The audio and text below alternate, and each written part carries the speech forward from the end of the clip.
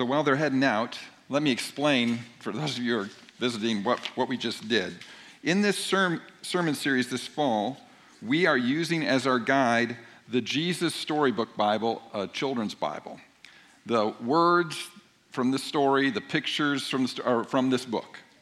And we're doing this for a couple reasons. One, it can be pretty intimidating to just start reading the Bible. It's confusing. What are we doing here? And people try and they don't get very far because they don't have a sense of the story.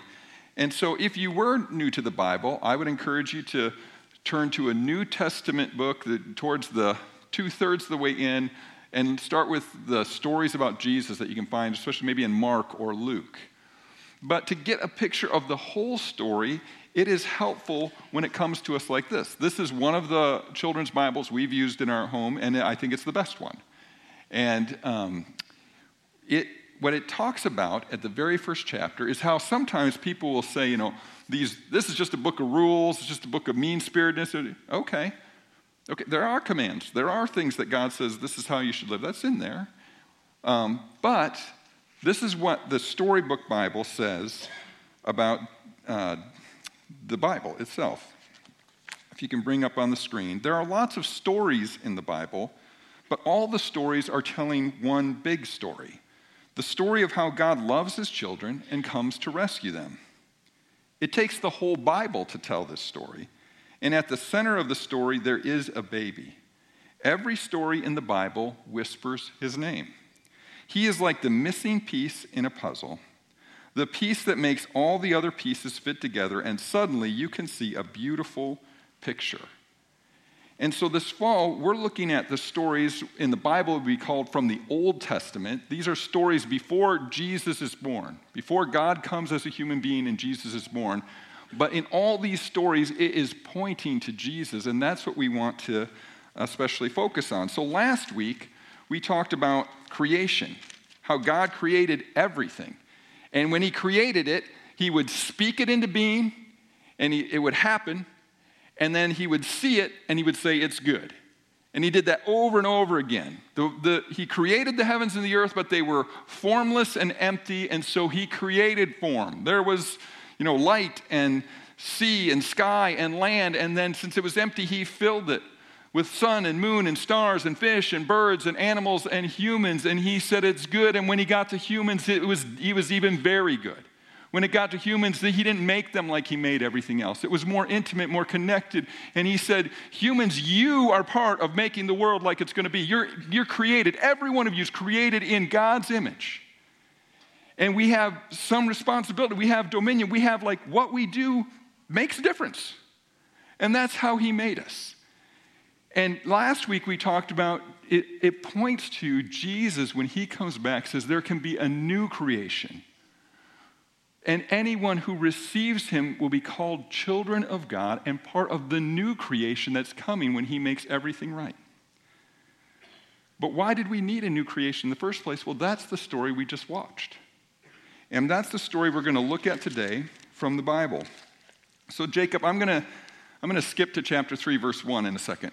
So God gives a command. He has created everything, and it is good.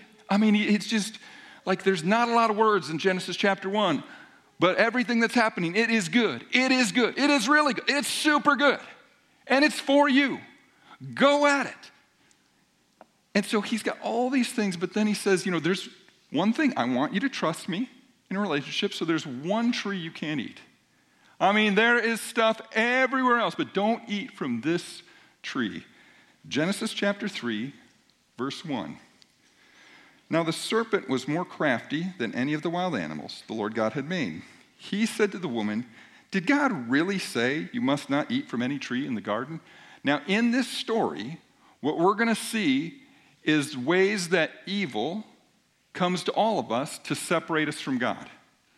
All of us are susceptible to the ways that happened with the first humans. So, did God really say this? Are we really supposed to follow this? His word? Did he really say? Not totally, don't go too far with it.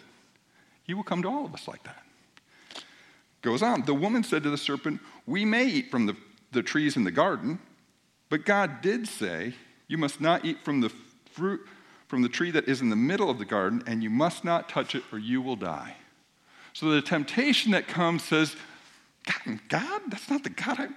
God wouldn't want that. God wouldn't say that. So let's just. Can you think about that for a while? Did he really say it? And what gets going in that is, he's holding back on me. God's holding back. If I did that, my life would be worse. I'd be missing out. Things wouldn't be so good. And so we're susceptible to not trust God, who has our best intentions in mind, because we got this thought that like, oh, then I'll be missing out, then I'll be left out, then I won't get, and that's what's happening with Eve. And notice that you wouldn't notice this because I didn't go through the whole thing. God did not say, don't touch it. So what we can tend to do when we think about God is act like he's more severe than he is. Like God said, don't eat from this tree. Yeah, God said, and don't even touch it. Because now what are you thinking about God? Man, killjoy God. Verse 4. You will not certainly die, the serpent said to the woman, for God knows that when you eat from it, your eyes will be open and you will be like God, knowing good and evil. So he tells an outright lie, because God did say that, they would die. And he tells a half-truth. Something would change.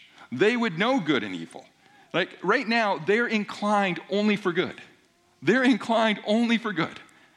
Everything's good. And that's what their inclination is, to trust God, to trust each other, to live for each other, to be good to each other, to be good to God's creation. All of that, that's their natural inclination. But when they don't trust God and they do the one thing he says not to, now they are inclined to both. They're inclined to both. And when you start doing the evil, the bad, the wrong, it leads to consequences. And it starts to multiply on itself. And it starts to impact everything, including creation. When the woman saw that the fruit, actually, let's skip to verse 8. So the woman eats the tree. Verse 8. Then the man and his wife heard the sound of the Lord God as he was walking in the garden in the cool of the day, and they hid from the Lord God among the trees of the garden. But the Lord God called to the man, where are you? Seems kind of silly. God spoke, and like creation, like planets, stars, fish, he just speaks. He's pretty impressive. They hear God, and they think they can hide from him. They think they can just live as if he's not part of it. They can just do their own thing. We're talking about God. And it seems silly that Adam and Eve would think like, hey, I know where God won't find us. He'll never find us here. Except that that's what we're like too. Oh, I'll just live. I just won't think about God. And then he won't notice what's happening. I'll never forget. Wedding, my brother. How much detail should I give on live stream? Anyway, it was my brother's wedding. Go to a reception afterwards. So there was like the reception, because it was like a Dutch marriage and a German marriage. Okay, Schmitz are German. Dutch weddings mean you go and have a little juice and cake afterwards in the church basement. This is like old school, years ago. German weddings meant you rented the hall, you got out the kegs, open bar. So the Dutch won out, and the reception, no alcohol. But then the Germans had an after party. So I come to the after party to see all my, the people that I know, my friends. And one of my friends, my parents' friends, actually, in terms of age, I walk up. So now I'm a pastor at this point. But I grew up little Andy with her. But anyway, and she's had a few. And she says, oh, Andy, you're here. Like this. I said, yeah? Well, she was embarrassed. I said, Jesus is always here. Anyway, man, I'm getting way off track. We got to keep focused. Okay. Verse 10, he answered, I heard you in the garden, and I was afraid because I was naked, so I hid. And he said to him, who told you that you were naked? Have you eaten from the tree that I commanded you not to eat from? The man said, the woman you put me here with me, she gave me some of the fruit from the tree, and I ate it. Then the Lord God said to the woman, what is this you have done? The woman said, the serpent deceived me and I ate it. So here's what happens when we do what we're not supposed to do, when we live in a way that we're not supposed to live. We have two inclinations, usually both, and we kind of bounce and forth. One is shame. And so we hide. We feel like if anyone knew us, especially if God knew us, well, then, nobody, if they really knew. And the other is blame. Well, it's their fault. They did well. At least I'm not like that. It's all because we know something's not quite right. So we got to find a way to, something's not quite right. Moving on. So the Lord God said to the serpent, the beast itself, because you have done this, cursed are you above all livestock and all wild animals. You will crawl on your belly and you will eat dust all the days of your life. I have a feeling the snake had legs before this. Then it's like he's talking to the snake, but he's no longer talking to the beast. He's talking to the evil devil, the one that the snake kind of cooperated with and partnered with and allowed to influence. And I will put enmity between you, devil, and the woman, and between your offspring and hers. He will crush your head, and you will strike his heel. We'll get back to that because that's important. To the woman, he said, I will make your pains in childbearing very severe. With painful labor, you will give birth to children. Your desire will be for your husband, and he will rule over you. Let me keep going. To Adam, he said, because you listened to your wife and ate fruit from the tree about which I commanded you, you must not eat from it. Cursed is the ground because of you. Through painful toil, you eat food from it all the days of your life. It will produce thorns and thistles for you, and you will eat the plants of the field. By the sweat of your brow, you will eat your food until you return to the ground, since from it you were taken, for dust you are, and to dust you will return. And we all will. Adam, by the way, just means earth. Like in English, it would have been like he named him Dusty. Like, that's what he came from. Anyway, so here's what happens. When they go off the mark, when they lose their innocence by breaking that command, and now they know good and evil and choose good and evil, there is a natural curse that comes. And the curse has to do with pain we experience. The curse has to do in our relationships are no longer working like they're supposed to. The curse has to do with the frustration of our work. The curse has to do with nature itself is under a curse. And so God created everything good, and we can still see it good. He created every person good in his image, and that's still there. But so is another part. And now, where are we at in this? There is a curse. And he did say he would die. And so spiritually, something died immediately. But the process of dying is what begins on this day. A few more verses from Genesis. The Lord God made garments of skin for Adam and his wife and clothed them.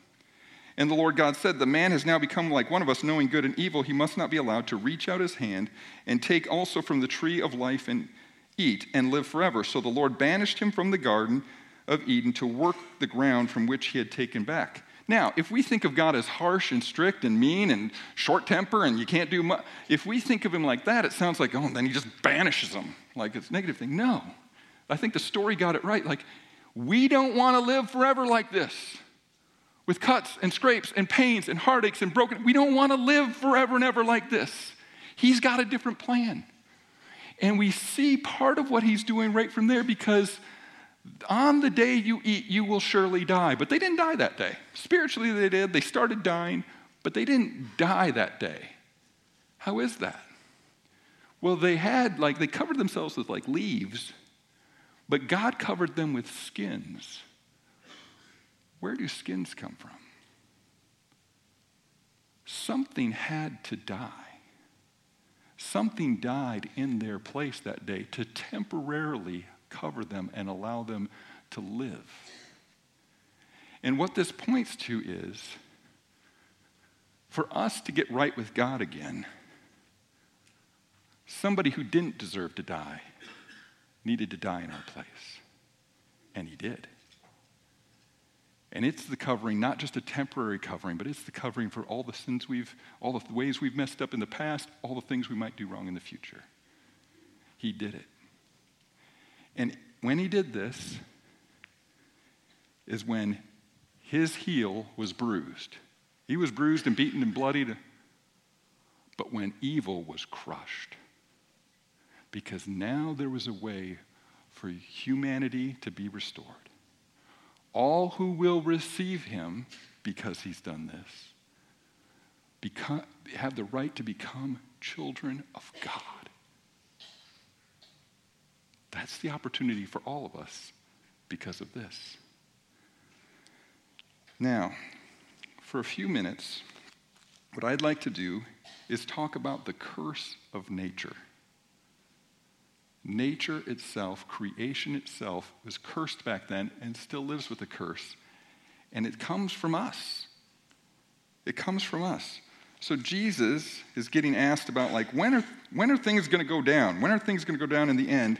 And he gives them some answer to his disciples. He says, this is from Luke chapter 21, verse 8 and 10. He replied, watch out that you are not deceived, for many will come. Oh, that might not be it. What verse does it say? 10. Here we go. Then he said to them, nation will rise against nation, kingdom against kingdom. There will be great earthquakes, famines, and pestilences, pandemics in various places, and fearful events and great signs from heaven.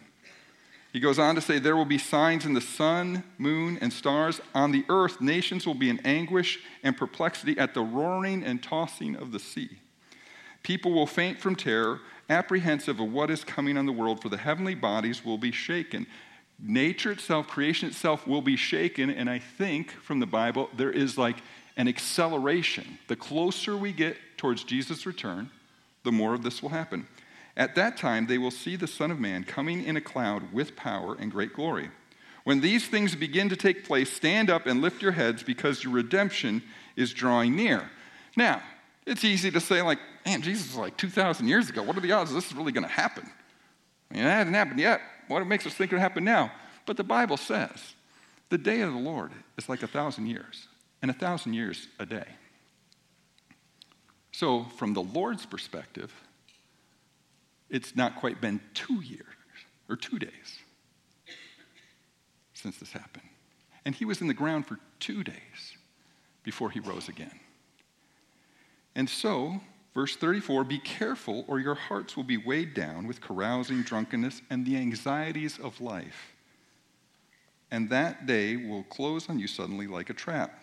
For it will come on all those who live on the face of the whole earth. Be on the watch and pray that you may be able to escape what is about to happen and that you may be able to stand before the Son of Man. Now, whether he comes back and restores it all in our lifetime or not for 1,000 years, we are going to all stand before him because that's what happens.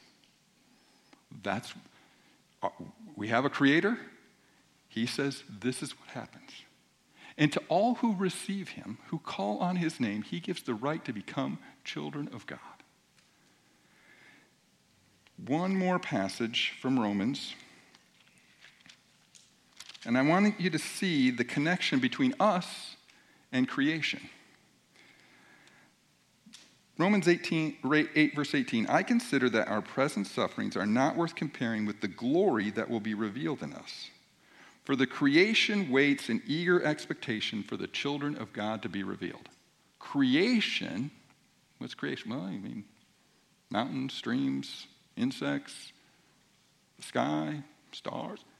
It waits in eager expectation for the children of God to be revealed. Elsa and I are reading through the Chronicles of Narnia and then watching the movies after we've read the ones that got turned into movies. And in The Lion and the Witch and the Wardrobe, you get a picture of this because the White Witch has taken over Narnia. And there it has been winter for 100 years, but never Christmas. And then 4 people from England, little kids, pop onto the scene. They don't know what's going on. They're just kids.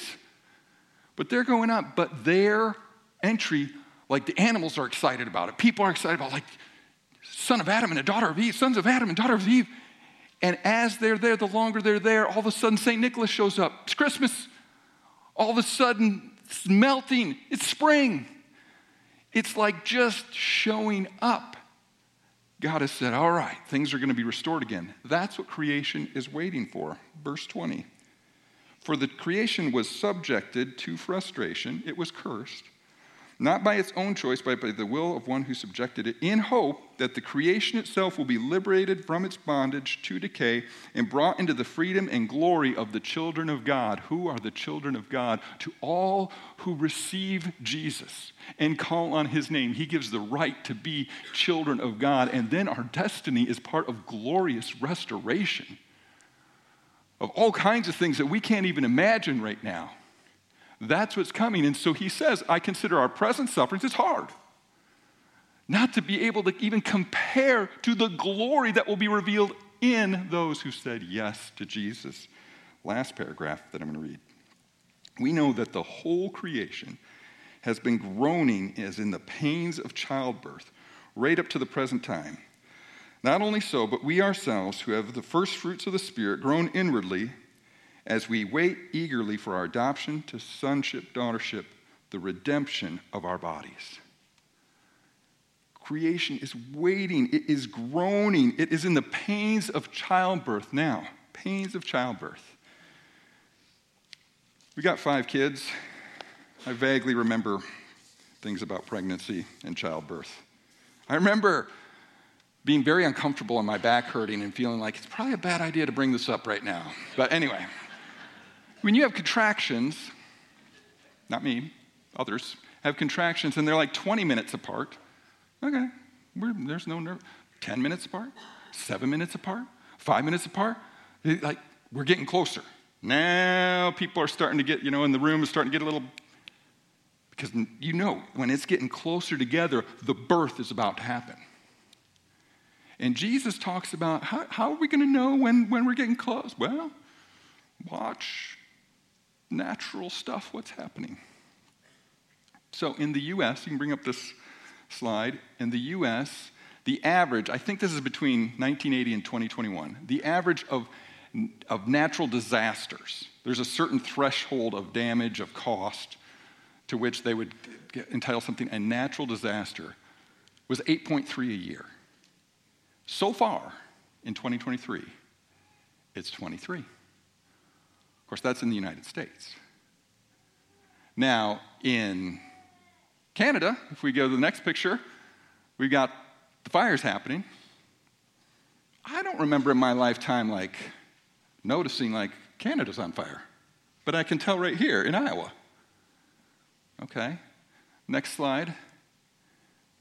So over 50,000 people died from that earthquakes that hit Syria and Turkey in February. Next one.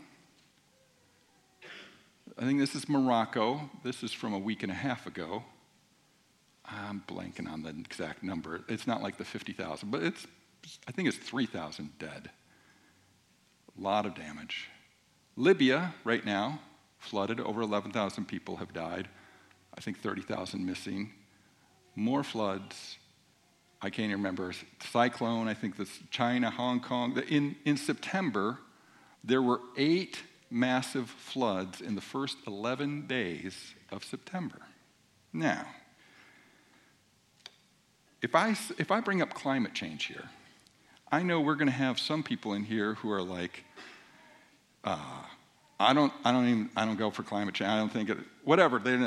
And then we're going to have other people who are like, how can you doubt climate change? I'm never going to win on that. All right, so I'm not bringing that up, and I'm not qualified to. This says, take care of the creation. God said when he made us, and he keeps saying it, take care of your creation. So there's my statement. But why I'm bringing this up today is because regardless of what the causes are of this, God said this would happen as we get closer. And it could be that God is saying, hey, world that ignores me, the one who created you, can I get your attention? Can I get your attention? Or are we just going to, you'll never see me here. Great, now I can do whatever I want. Life doesn't work however we want to do it. We need God. We were created for him. And he loves us. And he wants life with us, like all of life, not just showing up in church every couple months. All of life. He's part of all of life. One of the floods in the first 11 days of September was at the Burning Man Festival. Now, the Burning Man Festival is in like a desert in California, and it is godless. Like, by their own, like, promotion, it is godless. They do things that are basically pagan rituals as part of that's not what everyone's there for, but that's part of what they do there. And they say, they have 10 core values. One of them is we are self-reliant. We are self-reliant. Godless. We are self-reliant. And what happened? 70,000 people got stuck there because rain came and flooded it. And they could not, it's a desert. It doesn't drain. It's just mud up to their knees, and they're stuck. They can't get out of there. Now, do I think God is like, oh, those people who do the really bad things, I'm going to do this to them? No. But I do think he might say, okay, if this is a thing where you are declaring in your practices, your rituals, your statements, everything, that you are self-reliant and you don't need me, I'm just going to give you one moment of what that looks like. One moment of what it looks like on your own. And in a desert, there's a flood. And they couldn't get the cars out of there, so some people walked through, and they said it's like a boot around your boot as they're walking out. And they interviewed one person that made it, hiked out of there, and he said it's his quote, that hike was like pure hell. Well, that's what hell is. Hell is, we don't want God, and eventually, he says, okay. And if you don't have him, that's what hell is. That's not just about people doing some festival. This is all of us. We're all in this together. And we're all invited together to say yes to Jesus and to be part of his restoring work, which we can experience now, and we also have a promise it will be like incredible in the days to come. And so the question today is just, have you received Jesus? Do you want to receive Jesus? And if you have, but you've never been baptized, or you were only baptized as a child but have never said yes in a faith community and joining a faith community, that could be your step. I have the worship team come up.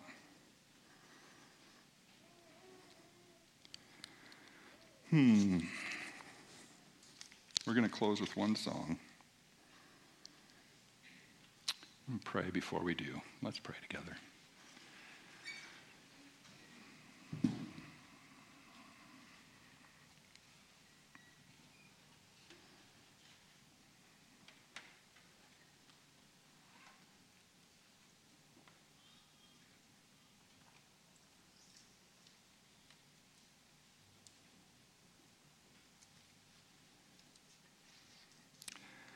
God, I thank you that when we try to hide from you,